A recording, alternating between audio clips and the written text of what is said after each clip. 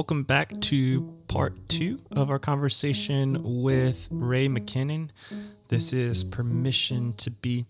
Just a few things I wanted to mention before we jump back into our conversation about justice here. We actually recorded this particular conversation back in early November, right before the election happened here in the United States. So some of the conversation and content that we're speaking from is within that context, even though we found it to be still relevant and applicable. And Ray will be back. He's a friend of the pod. And wanted to also mention another friend of the pod. If you haven't listened to our conversation with Tina Strawn yet, I encourage you to go back and listen to that, and also to subscribe to the Speaking of Racism podcast. Some exciting news there.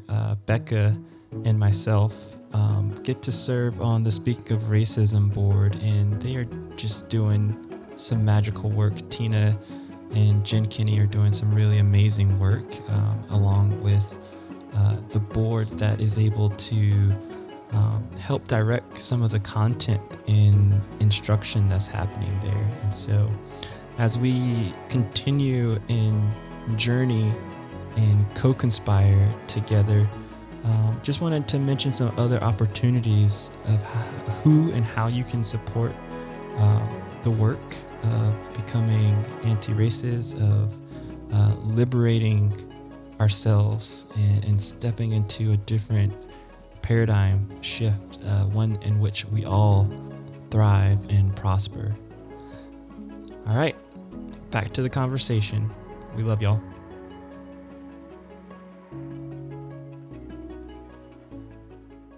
So, are you familiar by chance with Deepa Iyer's framework of ecosystems for social change? Deepa Iyer, she talks about, if you want to look it up, friends, she talks about creating these ecosystems in which we exist to transform our world and the systems that we live in. And so you can be a first responder within that. You can be a storyteller.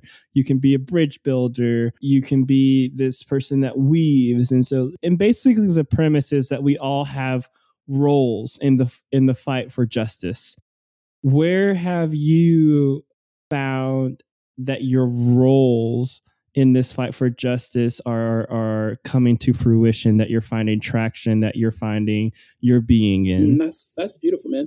I think I would say connecting faith and this work with faith. So I'll tell folks I'm an advocate for equity, not despite my faith, but because of my faith. I'm an advocate for the rights of people experiencing homelessness because of my faith. Not despite my faith, right? In spite of my faith. And the same thing for all the work. And so I think drawing that line between our faith, what we say we believe about God, and what we show we believe by our actions, and showing how incongruent often those things are.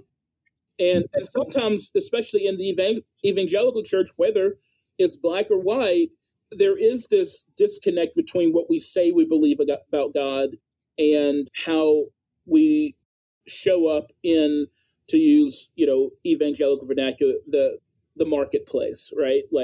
And so I think that's been a thing, making the connection between, this is part of the call, right? Of people of faith, and especially in my faith tradition, that being Christian, part of the call is this work. We have to be people who are causing for justice to roll down, right?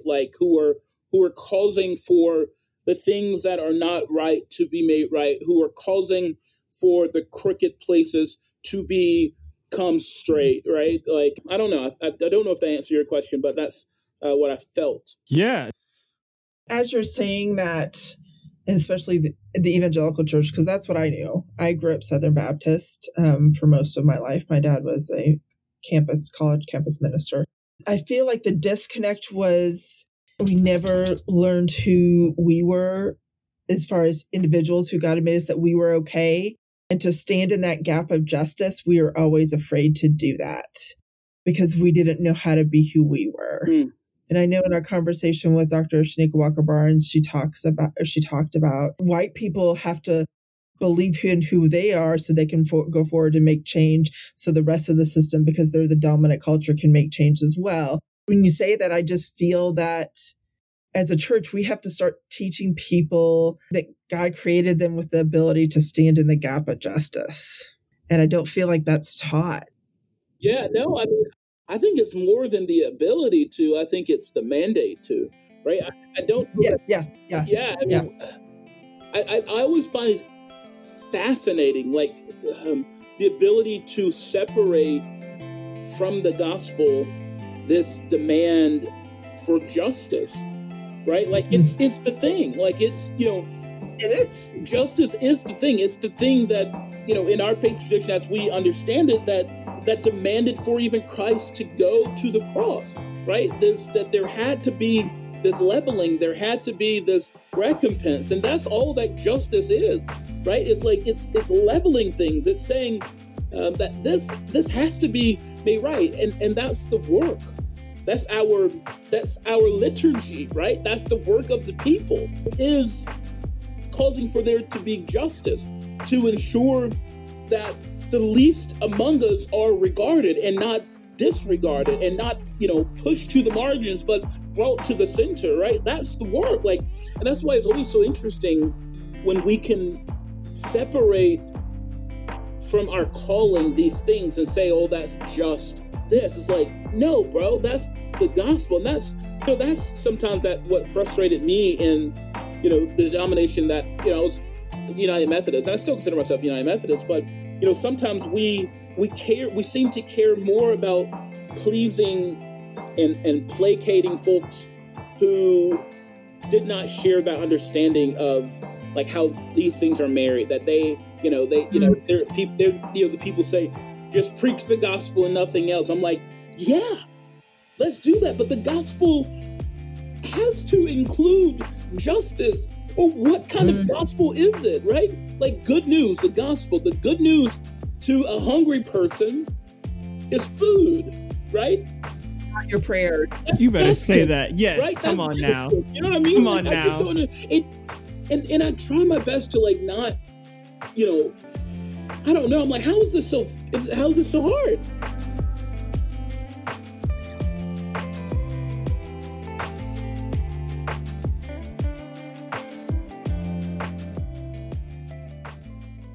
I remember a pastor, I went to a white evangelical Reformed church growing up, like from 10th grade throughout college.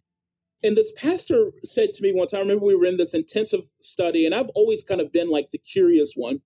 He says, be careful, Glory. He used to call me Glory. Be careful, Glory, lest you appear more merciful than God himself, he says, than God himself. And that never sat well with me. I'm like, there is no way that any of us can ever be more, quote, merciful than the God of mercy, right? And that, I'm like, looking back on it now, I'm like, well, it makes sense why I did not fit there. It makes sense because there is a world where some folks believe that God's mercy runs out. If we can appear more merciful than God, I don't remember in what context he said this. I'm like, so you really believe God's mercy can run out someplace, right? Or that it would be just for there to not be a space of mercy, redemption, forgiveness, and not just, that seems so odd. It seems, almost specious. Like, it's like, gosh, bro, like, I don't know. So, okay, I feel like I can challenge you on this. How would you then say to a person that God's like a person that wants to apply that to Donald Trump? What do you mean? Like that God's mercies don't run out? I don't believe they do.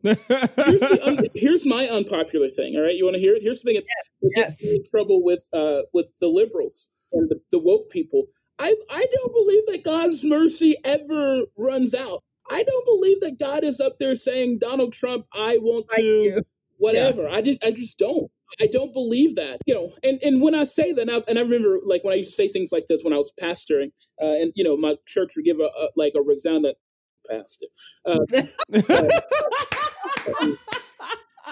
so I always had to say to them, don't hear what I'm not saying, right? Like, I'm not saying to a person who is being, mistreated and abused to remain with the abuser because God's mercy endures forever. I'm not saying that, right?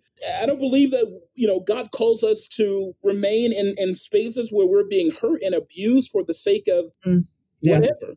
But when it comes to God, I have to believe, the way I understand God, I have to believe that there's redemption and mercy for all people, because I believe if there is for one, there is for all. If there is not one for one, there is not one for all. That's how I understand things. I'm not saying it's the right way, but it's kind of where I am right now. But I hold so many things in my hand loosely, recognizing that I've been wrong before and I will be wrong again. So I'm willing to be challenged about things and to have take a different look at it.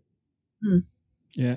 I would say that God's mercy was dependent upon repentance for sure, like for me. And so like where, of course you don't want to stay in the abusive marriage or the abusive situation, but there's some sort of action. Either the abuse has to stop or you have to leave. And so while I think that, I firmly believe in redemption and, Donald Trump finding his goodness one day, but I can't divorce him with medication. I can't divorce the fact that he is a power broker in this society, and that within that power, within him holding that power, it is creating injustice towards the groups that is being wielded against. Sure. And so while I think I do believe too that the divine or God's mercy is forever, is unlimited, I think that also I think I do see clear distinctions when it comes to power. Like God has mercy, is merciful with those in power. I think about King Nebuchadnezzar he had to be so humble to eat grass, right? And I'm not a Bible scholar or any of that, but I think I often see Christians in America use God's mercy as a spiritual bypass. And I guess that's what I get concerned about. I don't want you to hear what I'm not saying. Right. I'm not saying, so when I talk about God's mercy, I'm talking ultimate, whatever, like that, like I don't believe mercy equals there being like a pass for the harm that you're have done. I don't believe that mercy equals there should be no consequences for the harm that you've done or have done, right? Like I just don't, so don't hear me saying that. I guess what I'm saying is, do I believe that redemption or mercy I guess we maybe should have agreed on what we meant by the terms, but do I believe that there is mercy for Donald Trump just as there is mercy for Ray McKinnon? In my understanding of God, yes, unequivocally, yes. Do I believe that there is any equivocation between Donald Trump and Ray McKinnon? No. I mean, because to your point, I mean, I don't have at all the power that Donald Trump does. I've never at all subjected to pain and abuse and separation and death that Donald Trump has. But I guess for me, I think we should always take care that we are focused more on the things in another person that we would never do, that it can almost take the spotlight on. I like the idea of me looking into myself and seeing the areas where I have the Donald Trump tendencies, right? Because each of us have potential, I'm not saying we be like Donald Trump, but we all have these things like, it's the physician heal thyself. Like instead of elevating ourselves above a certain standard, certain standard. Right. I hear what you're saying. Yeah. I mean, we could, if we're not careful, we could find ourselves excusing the areas where we must work because we're not I'm not as bad as that person, right? Exactly. Yes, you know what I mean? And it's but I've got stuff in my life where in my faith tradition, where I want to look a little more like the Christ whom I say I love. And that's what leads me to the spaces of seeing all of my siblings and loving them each, because given the opportunity, whenever Jesus was given the opportunity to side with the oppressed or the oppressor, Jesus sided with the oppressed, right? And so I want to find myself with the oppressed as opposed to the oppressor. And that's where sometimes the evangelical church gets it wrong, right? Like we, so often, especially white evangelicals, I'll give y'all this one. This one's especially white evangelicals. Like there is a sense where y'all side with the oppressor almost always over the oppressed, and it becomes, and not only like it's siding with the oppressor, but then gaslighting the oppressed, right? You are oppressed because of what you did. You are oppressed because of what you failed to do. You are oppressed because never looking at, but the oppressor, bro. You know what I mean?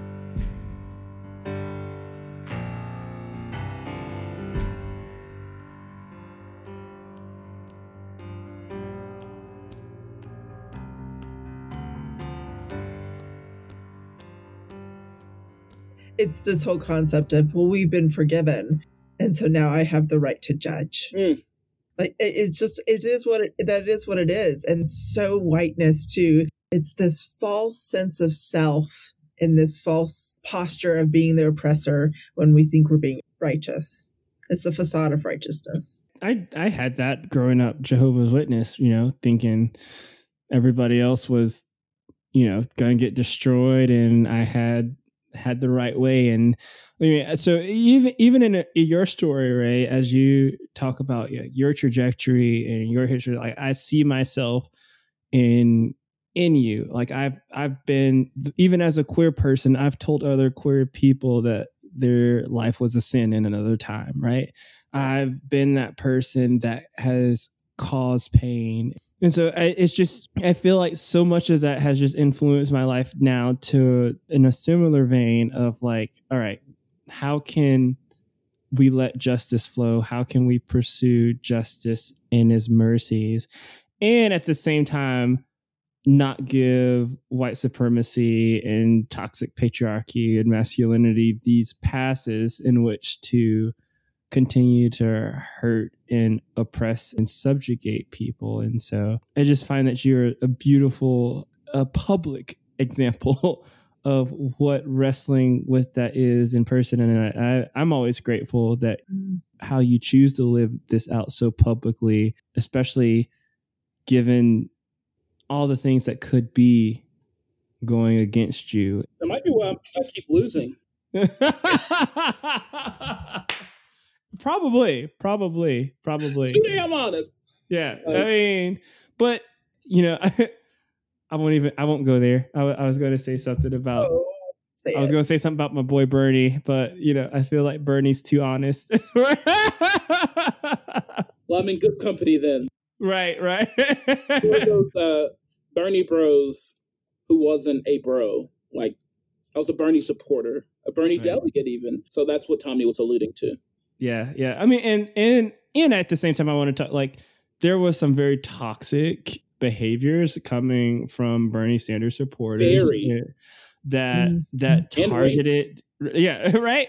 And so it just goes to say we live in a country where it's not, when we talk about the work of anti-racism, when we talk about being anti-sexist and all these things, we talk about proximity, we talk about doing the work. It's all these things are needed because you have so many forces and systems coming at you to derail you from the goal. And so I guess in that vein, Ray, what has sort of been your center? How have you defined and redefined what salvation means and justice means for you over these years and in this process, and as we find ourselves in this election cycle? Dude, you're so good at this. Isn't he though? Gosh, he doesn't even have any nose. Look at him. Look at God. Oh, he doesn't. So, I think I have a tattoo. I have one tattoo. Maybe you've heard the story before if you've heard me preach. But it's Micah 6:8. It has been, I remember, in the 90s, you had to come up with a life verse. Yes. What's your life verse? What's your life verse? And this has been my life verse for a while, and it's Micah 6:8, and it speaks to what is the requirement of us as Christians. What does God require of us? And the prophet says, like, you know what God is calling you to do. You know what God has required of you, and it's basically three things: to do justice. One version puts it to right wrongs, to love mercy, and to walk with humility before God. And those are my North Stars, right? I try to live out those values, like justice, mercy, and humility. What does it look like I literally formulated my whole campaign around those three things, because it applies in every scenario, right? Not just in the public space. What does it look like when we are righting wrongs? What does it look like when justice is there? What does it look for the environment when, we're merciful? How does it look to people caught in the carceral system when there is mercy there? Like, what does it look like? So kind of the thing that grounds me is that call, is that clarion, call of us, of me, like justice, mercy, humility. That's simple. It's simple. Even somebody like me can grasp it, right? That's it, man. That's the tweet. We are called to be people who are about righting the wrongs in the way that we do, in the way that makes sense for us, in the way that fits our giftings, our callings. And how you show up is different than how I show up toward this call for justice. But it's something that we're all called to, right? This is part of the work. Being merciful is part of the work. And so for me, it looks like, in the policy work, it's anti-racism and housing justice. Those are the areas where I spend most time. Doesn't mean that I don't dabble other places. Doesn't mean I don't support other places, but those are my lanes. Those are the area where I feel most comfortable. And so it's also the area where the work happens. So any organizing, any political work, it's to those ends. Any, type of organizing, it's to those ends.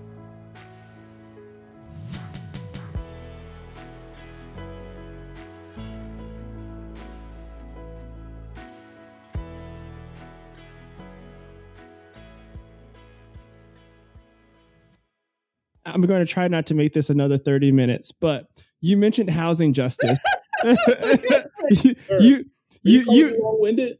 No, not at all. Not at all. Because what I'm saying is I could continue talking to you for hours and hours upon hours, but you just mentioned housing justice. I don't want to go to bed, so that's not going to happen. I'm just saying, literally go to bed. You mentioned housing justice, and right now, if people were to go on our social media, they would see this profile picture called Brook Hill Matters. And when we talk about, so many people want to ask the question, what is it that I can do in our locales? And in one area that you mentioned in particular is housing justice. And we'll try to highlight other areas on the podcast as in the future.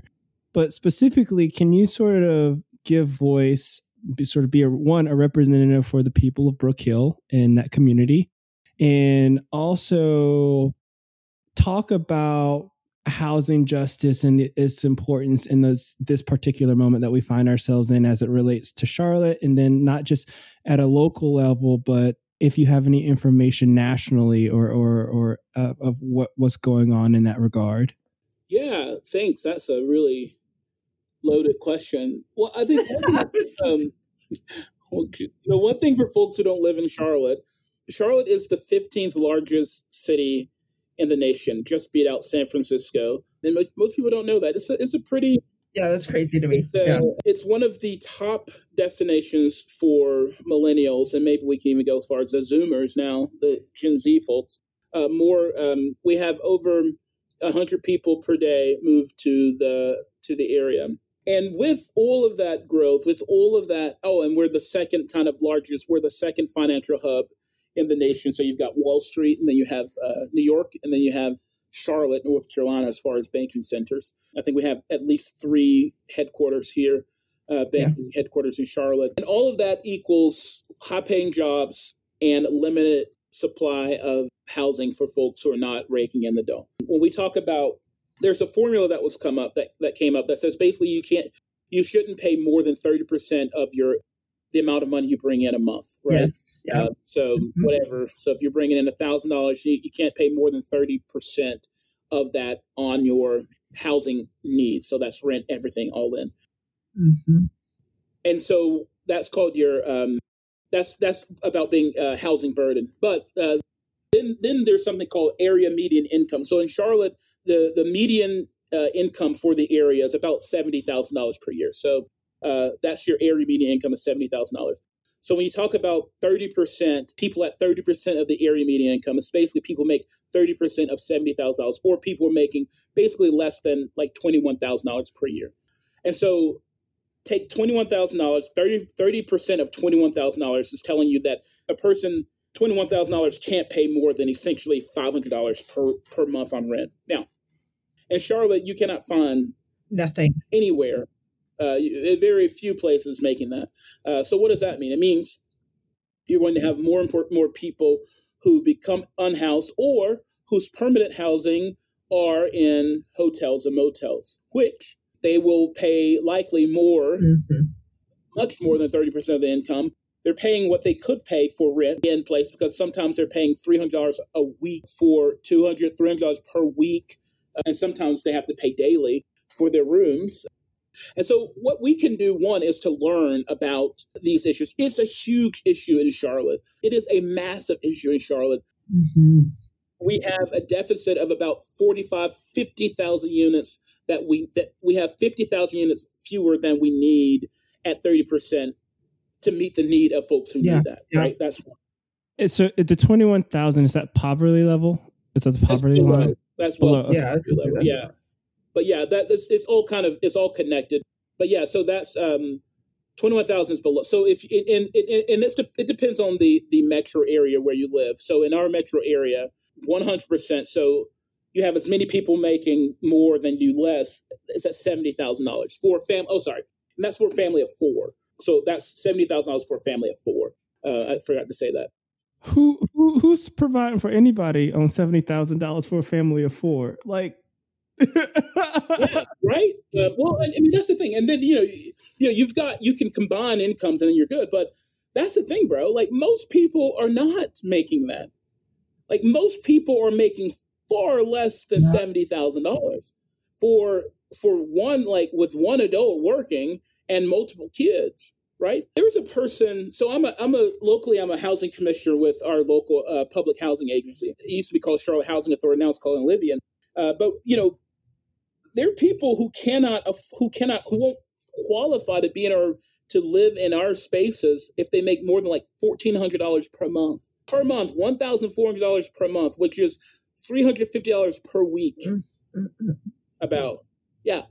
I mean, in Charlotte, where it is not cheap to live. I mean, it might, for folks who don't live in Charlotte and moving from like California might consider it cheap, but for wages here, that's the other thing. All of these things are connected. You can't talk about housing. I say this all the time. You can't talk about housing without talking about wages. You can't talk about wages and employment without talking about public transit.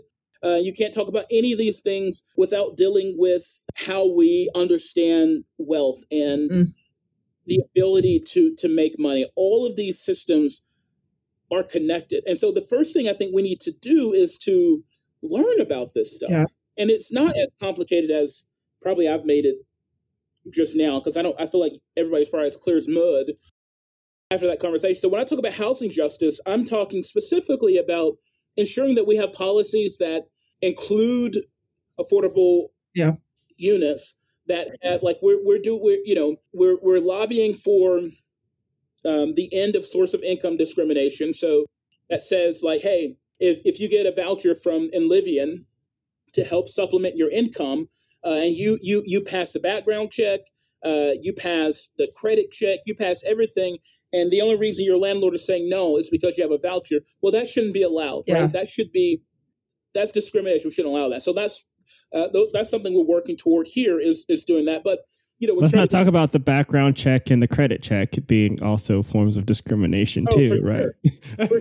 I'm saying to compare apples to apples. If I don't say that, people are going to say, well, people have a right. I'm like, yeah, but there are people who pass the background checks pass the credit checks, and the only reason that folks don't do it is because of the vouchers, and that's not right. And then not just the vouchers, right? They can say, we don't want to take your VA check.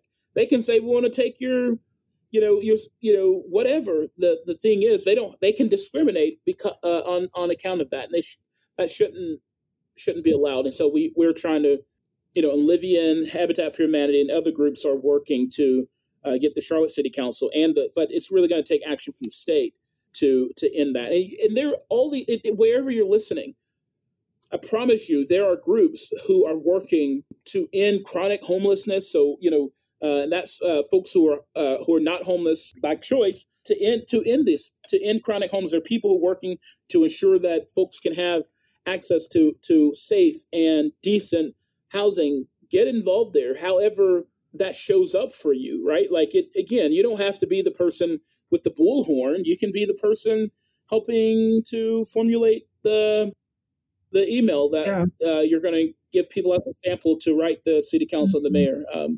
And again, this kind of goes full circle. So when people talk about they're not interested in politics, I'm like, how selfish are you? How privileged are you? You might not be interested in politics, but politics damn well is interested in you. And if you care about people, if you care about justice rolling down, you will care about politics. You don't have to become some policy wonk or anything like that, but you should care about the people making these decisions because they're making decisions in your name with your money. And so shouldn't the values connect with yours as closely as possible? So, well, it's again where the church and the politics aren't separate. They're the same thing. And I feel like there's been this, in some churches, this mindset that the church helps in their way and politics helps in a different way. Right. And we have to stop that divide. Yeah. We have to work together for goodness sake. I don't disagree. I know. So I think we're approaching a close to this particular conversation. But Ray, we need you back. We need you. Yes. And we need you back often because I'll become a friend of the pod. Yes, you need to be a friend of the pod. Oh, we'd love that. Like, seriously, I'm not being just saying nice words. If you've benefited from anything that Ray has said today, especially in regards to the politics and the local initiatives and the housing, that's just the beginning. Ray is always a wealth of information and connection and knowledge. And so where can people connect with you and find you and support you, Ray, in your work that you're doing? Yeah. So I'm on all the platforms. So I am Ray S. McKinnon on Twitter, on Facebook, and on Instagram. Ray S. McKinnon. Yeah. There's that. If my email address is ray@repairingthebreachllc.com. Awesome. ray@repairingthebreachllc.com. So yeah. Wait, are you connected with Reverend Barber's organization? Yeah, you know what? Funny you should ask that question. Oh, okay. No, I'm not. His organization is called Repairers of the Breach. Oh, okay. Fun story. Did not really think about that until I'd already paid for the name and all this stuff for this company. And a friend of mine, Brandon Rencher, said, "Bro, that's dope. Are you with Reverend Barber?" Exactly like you just said. I was just like, no. He was just like, oh. Same thing happened when I sent it to James. James Ford said the same thing. I was just like, this might be a problem. And everything was available. So I was like, gosh, so they are Repairers of the Breach, and it's awesome. I wish I was affiliated with him. I'm not, except to the degree that I love Reverend Barber. I mean, maybe we can make it happen one day. It's Repairing the Breach. So our group, Repairing the Breach, works with churches, nonprofits, whoever, to help repair that which has been broken. So either doing race relations stuff, but also kind of, church relations, doing mediation type stuff, all the things. So that's what we do. All right. And then I will say this. In all seriousness, this year, this election has brought so much anxiety to the surface for many of us. Maybe when we are listening to this podcast, we have found out that either Joe Biden won or Donald Trump lost, or Donald Trump won and Joe Biden lost. And no matter what happens, there is going to be a lot of angst, a lot of upheaval. And, I believe it is our jobs, for me, I can't speak for anyone else. I feel like part of the job, part of my calling as a minister is, I believe God has called us to go where the hurting are, right? And to be in those spaces. And so it's going to hurt like hell for me if Donald Trump wins. And not because I'm some partisan hack, but because I feel like I know what that portends for the future of people I love and myself. Yes. But I do know, and I don't pretend to understand it, and I don't understand it, but I know that there are people who, if Donald Trump loses, they are going to be broken and feel just as disoriented as we will feel if he wins. And I don't know what I'm saying other than for us to find ways to be curious about that. And how do we humanize people? And to show mercy. It's complicated because how do we do that in a way where it doesn't center them, where it doesn't make them out to be, the thing that's most important, but in a way that just sees the person in front of us, right? Like not agreeing with them, not giving space to their bigotry, but like giving space to their humanity, allowing that Imago Dei in them to connect up with that Imago Dei in us. And it's complicated because I don't know how we do that, because it's just hard to do that because we're these finite people who it's hard to make those distinctions because we see all that other stuff. But I guess I would leave us with the reminder that no matter who the person is, we don't have to make excuses for them. We don't have to say what they did or have done or will do is okay, but to remember that the person in front of you is, as I understand faith, and as I understand this, and you might not in your way, but is an image bearer of God as well. There is something, whether they acknowledge it or we acknowledge it, there is a shared humanity, there is a likeness that if we allow ourselves, we can find, or if they allow. But find your peace, guard your peace, know that we are who we have. We will get through the things. There will be fallout, but I believe that we can. And I'm not trying to be Pollyannish, but I think that we have to believe that. No, we have to move forward. We have to have some hope, because for justice, there has to be hope. You're in the fight because there's hope for change. There's hope for something better. And for the anti-racists, the work continues regardless of the outcome. Oh, yeah, that does. The struggle continues, my brothers. Hey. So much to learn. Ray, we love you. Thank you for being here, brother. And I love y'all. Thank you. I appreciate y'all. Thanks for the beautiful smiles and for making me feel at ease. So thank y'all. Peace to you. That was our conversation and episode with Ray-Sean McKinnon. Make sure you reach out, email him, follow him on social media, learn from my brother. And if you have the opportunity or the chance to meet him and hug him after this pandemic is behind us, I strongly encourage you to do that too. Ray-Sean, Ray is one of my favorite people. And I'm so grateful that I get to do life in the same space and time as this person. As always, make sure you subscribe on Apple, Spotify, wherever you get your podcast from, so that you stay up to date with whatever it is that we are doing, how you can be of support, how you can continue to grow and evolve. Make sure you check out the show notes if that is something desirable to you as well. You can find us at permissiontobepodcast.com. All right. May you be well. May you find joy. May you experience peace. May you have permission to be.